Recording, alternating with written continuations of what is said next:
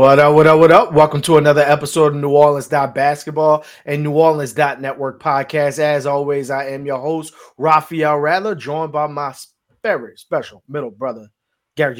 What's up with you, bro? What up, bro? Everything's all good on this side, man. It's beginning to feel like Christmas, beginning to look a lot like Christmas. You know, people driving around with the Christmas tree on top of the car. It's like a tradition. Like you feel that, you see that, and it's like, all right. People are starting to get into that mode. It's my favorite time of the year. It's Dad's birthday, so we all get to feel all warm and special during these Christmas times. But man, it's on the sports side, it's all good. You know, the NBA tournament, in-season tournament is in full effect. Had some great games we're gonna get into. About to get ready for another great game, hopefully, between the Pels and the Lakers, who won their game last night. So it's all good on this end, man. It's all good. How's everything on your side?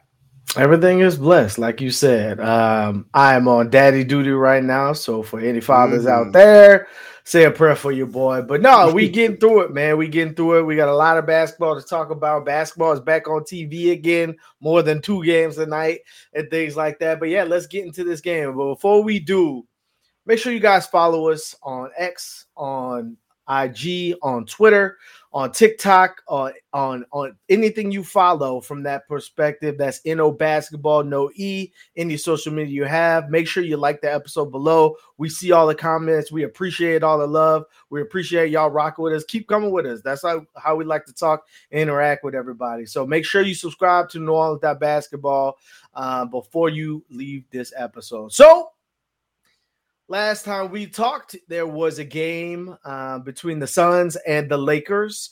It was a really good game, a lot of back and forth. There was some of the best players of all time going at each other. Kevin Durant went off, LeBron went off, AD went off. Everybody was doing their thing. Devin Booker went off from that perspective, and you got what felt like a playoff game out of two heavyweights in the West from that perspective. But sure enough, the game came down to a single possession where somehow the Lakers got a timeout, but didn't have the ball, didn't have possession. I don't know, but somehow the Lakers are going to the Final Four of the inaugural season tournament. Somehow. I'm not going to say anything by it, but what did you take from that game? And now the Pelicans are going against, we talked about it, bad blood either way.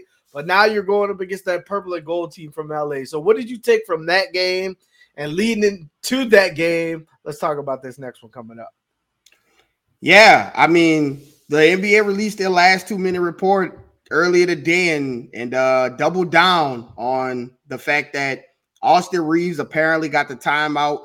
Had the ball pinned to his leg at the exact same time as LeBron called the timeout, which was a millisecond before Austin Reeves lost the ball. But hey, listen, it was a great game. If I'm Phoenix, I feel like it shouldn't have gotten down to that point.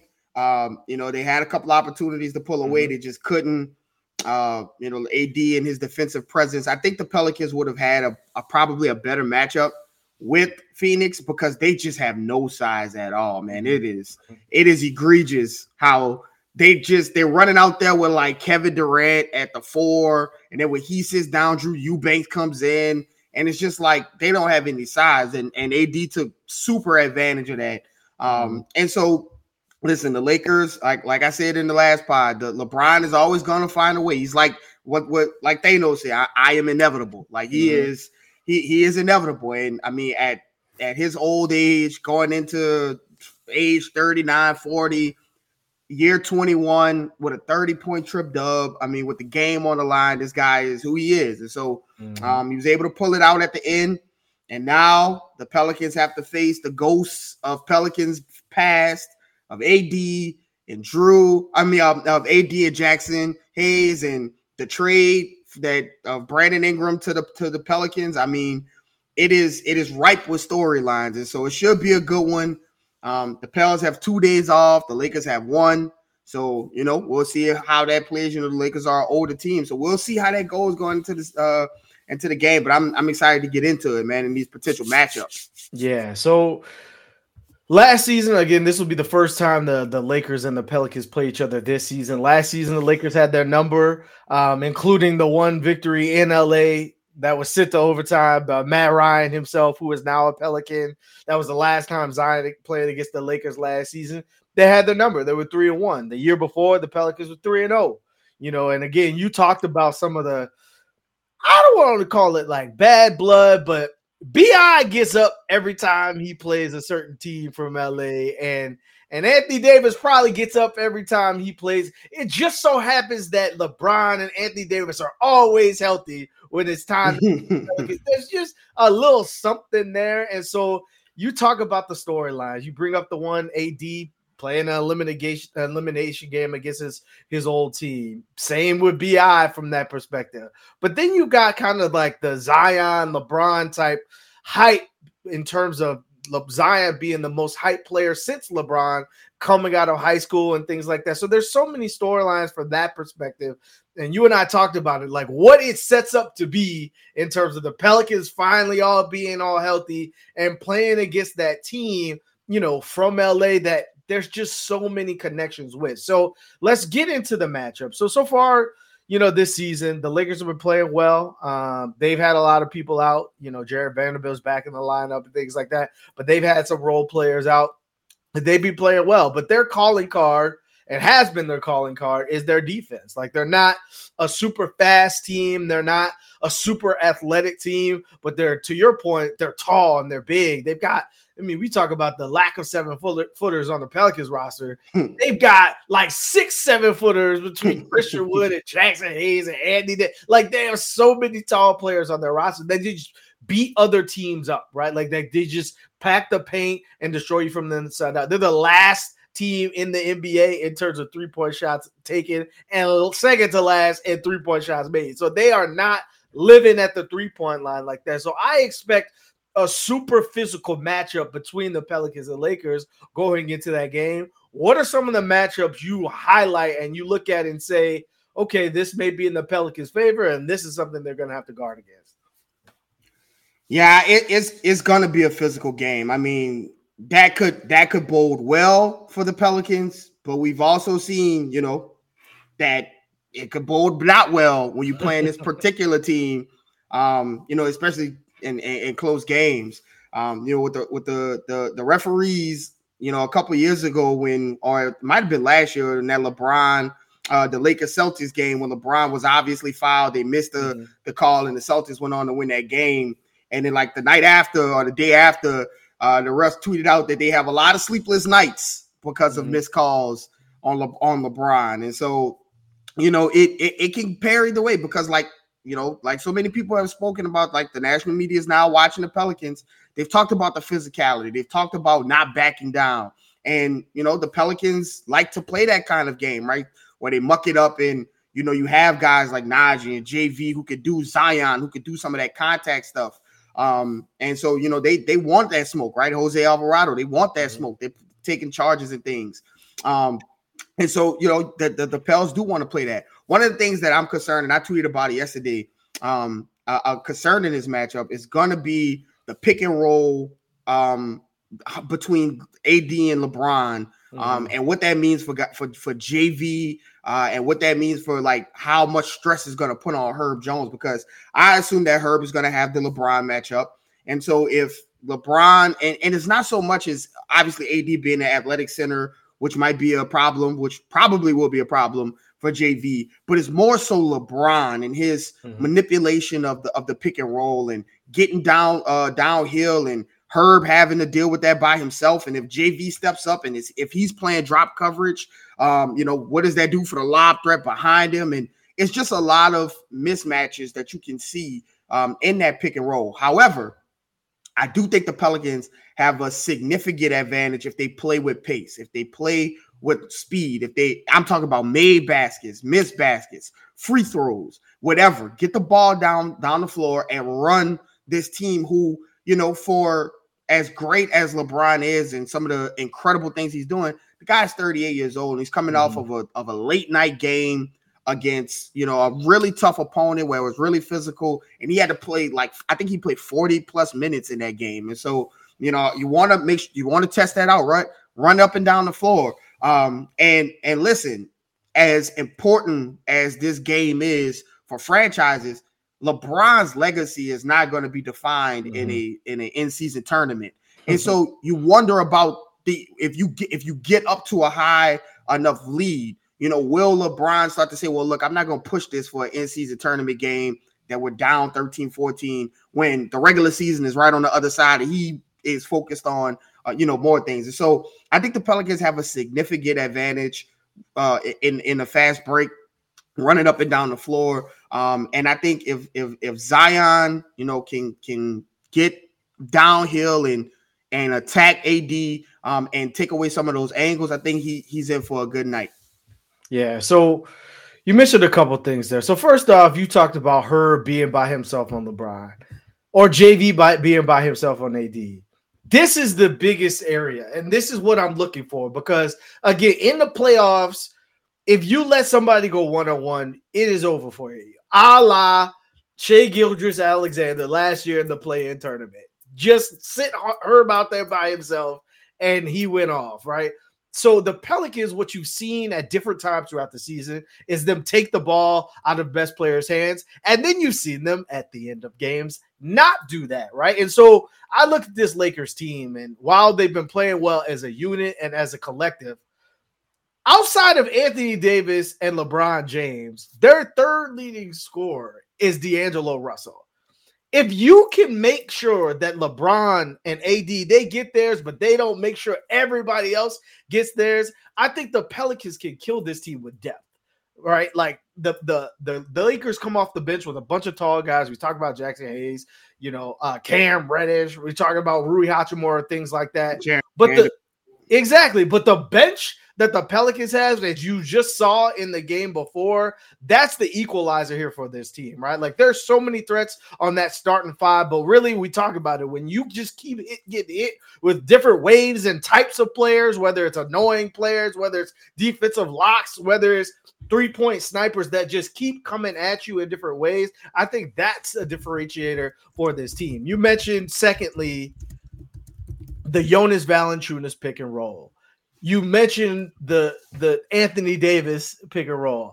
I'm a little terrified here. I'm not going to lie to you. So I don't know if you double Anthony Davis. I don't know what you do there. Drop coverage, make him a shooter. Like he's only shooting 27% from three this year. He's not making very many jump shots as well. He's living in the paint and living at the goal and deterring on the other end. So really you've just got to live. If he's going to shoot jump shots, I would live with that because you should pick your poison type thing with him. He's one of the best players in the NBA. It's going to happen like that. So what are your thoughts and what are your ideas of the ways they can neutralize that, but also have an advantage in this game and ultimately push forward? Yeah, the pick and roll thing is going to be an issue, not even because of how, JV guards it and putting Herb in a lot of stress on him. But like, what happens if JV gets in foul trouble, right? Like then you have a situation where you're going out there with, you can't put any small players out there because Mr. Zeller, Larry Nance is gone. EJ Liddell is not playing. So like now you're looking at Cody Zeller and God bless him, right? Like he has played admirable at times, but I don't know if you want him the one guarding pick and rolls with AD and Cody Zeller. With AD and LeBron, I don't think you want Cody Zeller out there playing it. And then also, even if you try like the Zion at 5, which I think we'll see, right? We'll see Zion at 5, at the 5. Like, what does that do for Zion in foul trouble or Zion having to rotate and metering out things when you don't have rim protection to start the game out? Now, they can figure that out. They can problem solve. Again, they can double the pick and roll, blitz the pick and roll, and make the other guys around the Jared Vanderbilts, D'Lo, Austin Reeves, make those guys beat you. But then you run the risk of that happening. And so that goes into really, I think it boils down to three things for me. So here are my three things that I think, it'll come down to for the Pelicans to get a win. The first is going to be that tertiary player, right? I think when you talk about LeBron and AD, you talk about Zion and Brandon Ingram, even if, let's say, they play each other to a standstill, okay, it's going to be, is it going to be Austin Reeves or CJ McCollum that's going to have that third scoring big night, right? That guy that's going to carry the momentum for that night, right? Or maybe Trey Murphy or JV, that tertiary player or her, right? Or her. That tertiary player has to be better than the Lakers' tertiary player, which is probably going to be Austin Reeves. So that whoever that third guy is, it may be a combination of all those guys, but they have to outplay that third player. The second thing is that the best player on the floor has to be from the Pelicans. If LeBron is the best player on the floor, it's probably not going to be a good night for the Pelicans. Or if AD is the best player, because I think that their greatness, if they're the best player on the floor, they're affecting the game in a lot of different ways. It's not just them scoring. It's not just them. If they're the best player on the floor, it's because they're getting rebounds. They're playing defense in the case of Anthony Davis. Or if it's LeBron, he's going for a 30-point triple-double and things. And so I think that the best player on the floor, we have to be watching the game and saying Zion is absolutely dominating this game, or Brandon Ingram is absolutely dominating this game in order for the Pelicans to feel comfortable going into the win. And then lastly, like you said, I think it's the bench. I think the second line has to be better than the guys that the Lakers are coming out. We've seen Lakers games have, some of these guys come in, and all it takes is for like one or two of their guys to give them a supplemental night, and they can win because of LeBron and AD's greatness. And so I think that, one of the guys off the bench has to be, the igniter. They have to be the additional scoring punch, and they have to be the leaders of the bench unit. It can't be the Lakers. So if all three of those things, those are the three things for me outside of the JV pick and roll, just don't fall out, JV. Don't get in foul trouble. I don't even want to think about that. Just don't get in foul trouble. I think if they can get a handle on those 3 points, they should be in good shape. I have one key to this game, and maybe I'm oversimplifying, but I don't think I am. Play to your identity. When the Pelicans play like the scrappier, the hungrier, the more athletic, the cockier, the energetic team that they are a hard-ass team to beat. If they play to those strengths and they move the ball offensively, like we've been talking about it, ever since they had that team meeting, they clicked, and B.I. and Zion are vibing like that. The biggest thing is that they're connected on both sides of the floor. They're talking to one another. They're rotating. They're helping each other on the offensive end. Nobody's forcing it over and over and over. You make a mistake one possession, you don't come back the next possession, try to get it back. You make the right basketball play because you have 5 guys on the court who can attack and can make an advantage based off their situation. When the Pelicans play like that, I don't know if there's a lot of teams that can beat them. But again, to your point, you're playing against 2 of the best players in the NBA, right? They're going to try to take you out your game. Go ahead. No, so I got a question for you because this goes into playing into your style. So let me ask you this. End of the game is tight. Who do you think has the coaching advantage between Darvin Ham and Willie Green? Like who do you think who would you trust more at the end of the game? Because both of them have their flaws, right? You hear Laker fans talking about some of the things that Darvin Ham does that they don't like, right? And then obviously Willie Green, we talk about some of the things that Willie Green does, has worked in recent games, but sometimes doesn't work. So who do you trust more out of Darvin Ham and Willie Green at the end of the game? Well, it depends. Are we talking rotation? Are we talking a set? Are we talking a defensive to win the game? Just to win a game, all that's in there. I'm going to take the cop-out answer. Neither one of those players matter. Because if the game is on the line, it doesn't matter who the coach is. Either LeBron James is going to have the ball in his hand and he's going to make the decision, or Brandon Ingram or Zion Williamson or CJ McCollum is going to have the ball in his hand and they are going to make the decision. So if it comes down to one possession, I'm excluding the coach. if it comes down to the entire game and who's able to match chess piece for chess piece, I don't know. I haven't seen necessarily Willie Green make an adjustment in a do or die situation. That's the adjustment that helped them win the game. And again, not to his fault, he hasn't had too many opportunities. His only one was versus Suns, and he didn't have his best player in that game. So I can't that series. I can't necessarily fault him from that description. But to your point, we've seen throughout different games and throughout different, tight matchups where Willie Green has gone with what he trusted versus maybe what the game called for. And if that presents itself to again this game, it's going to be interesting to see if he's grown in season 3 to say, hey, this game calls for more shooting, more floor spacing. So I've got to take out the guys that I trust and I know. We shall see. So to be honest with you, bro, it's a dead even split. Nobody's proven to me either way that they've got the chops to win in that scenario. Yeah, no, that's an honest answer, and I'm okay with that answer. I think Willie Green, to his credit, has done things this season that even you and I have disagreed with, and sometimes it worked, right? Like we all called for Jordan Hawkins.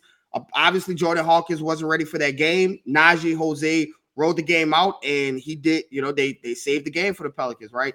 Another guy, Dyson Daniels, right? I think Dyson will have to see a lot of minutes in this game personally because of LeBron's pressure and the propensity for Herb to get in foul trouble because he has to guard the best guy over and over again. And it's just difficult to do that in the NBA. So I think you're going to see some Dyson, but I agree with you. I think it's going to be interesting to see if Jose doesn't have the 2 threes in the first quarter, and then he gets hunted against a team that is really tall and has a lot of length. Do you go with Dyson Daniels early, or does Jordan Hawkins see the floor to kind of space the floor to get some space in with all of these defensive goons on the floor for the Lakers? And so it's going to be interesting to see his chess pieces. I think I asked you that because it seems like both of these coaches, just like the Pelicans, obviously are a young team and have something to prove. Both of these coaches have things to prove to their franchises, right? Obviously this isn't the biggest stakes of all. Mm-hmm. This is all eyes will be on you, and you have to win this game for your team. Both teams feel like they have the advantage. LeBron and AD, I'm sure they feel like they have the advantage. Zion and Brandon Ingram and the depth advantage, I'm sure they feel like they have the advantage. So, it'll be very interesting to see which one of these coaches makes the move, makes the chess move, makes maybe the move that they aren't used to making in a game with stakes in December. Are you willing to make that move, and are you willing to get uncomfortable or maybe do something out of the ordinary in order to give your team that spark or to continue to keep your team rolling? Right. The thing that you touch on before we get out of here that is very, very cognizant to see. You're going to be in Vegas for the first inaugural in-season tournament. You are going to be playing against the team that everybody probably wants to win and wants to see in the finals. You're probably not going to get the calls. The fans are probably going to be against you. You're probably going to be in an underdog situation. How do you keep your composure? We've seen versus the Warriors at times. We've seen versus the Suns at times where sometimes the game has gotten to be not the game, not the most important thing, and it's turned into the emotions. And that's how veteran teams get in your head of young players, right? But again, in the first game, that kind of started trickle with Lyles throwing fake punches to JV, and you saw the taunt. It's a physical taunt. You saw the Pelicans be the more mature team in that scenario. I'm sure this is going to be a testy game. Who's able to stay in it and keep the main thing, I think is going to be a critical component as we look into this game. So tomorrow night is the game. It will be an exciting one. I'm sure the entire NBA world will be paying attention. And it's a great opportunity for, like you said, some people who really haven't made their name or really put stakes in the ground. If we are here, it's an opportunity for the Pelicans to do that. So what you got left for the people, Garrick? As always, you never know what people are going through, so give someone a smile today. It should be a huge game, and it should be a fun atmosphere. I'm sure it's going to be a pro Lakers pro Lakers crowd. But look, the Pelicans, this is where you forge yourself, right? On the road in an unusual environment, on a neutral site. Like, go in there and take it, right? Like, they're not going to give it to you, right? You've got the shadow of AD, the shadow of LeBron over this entire game. Like, go in there and take it.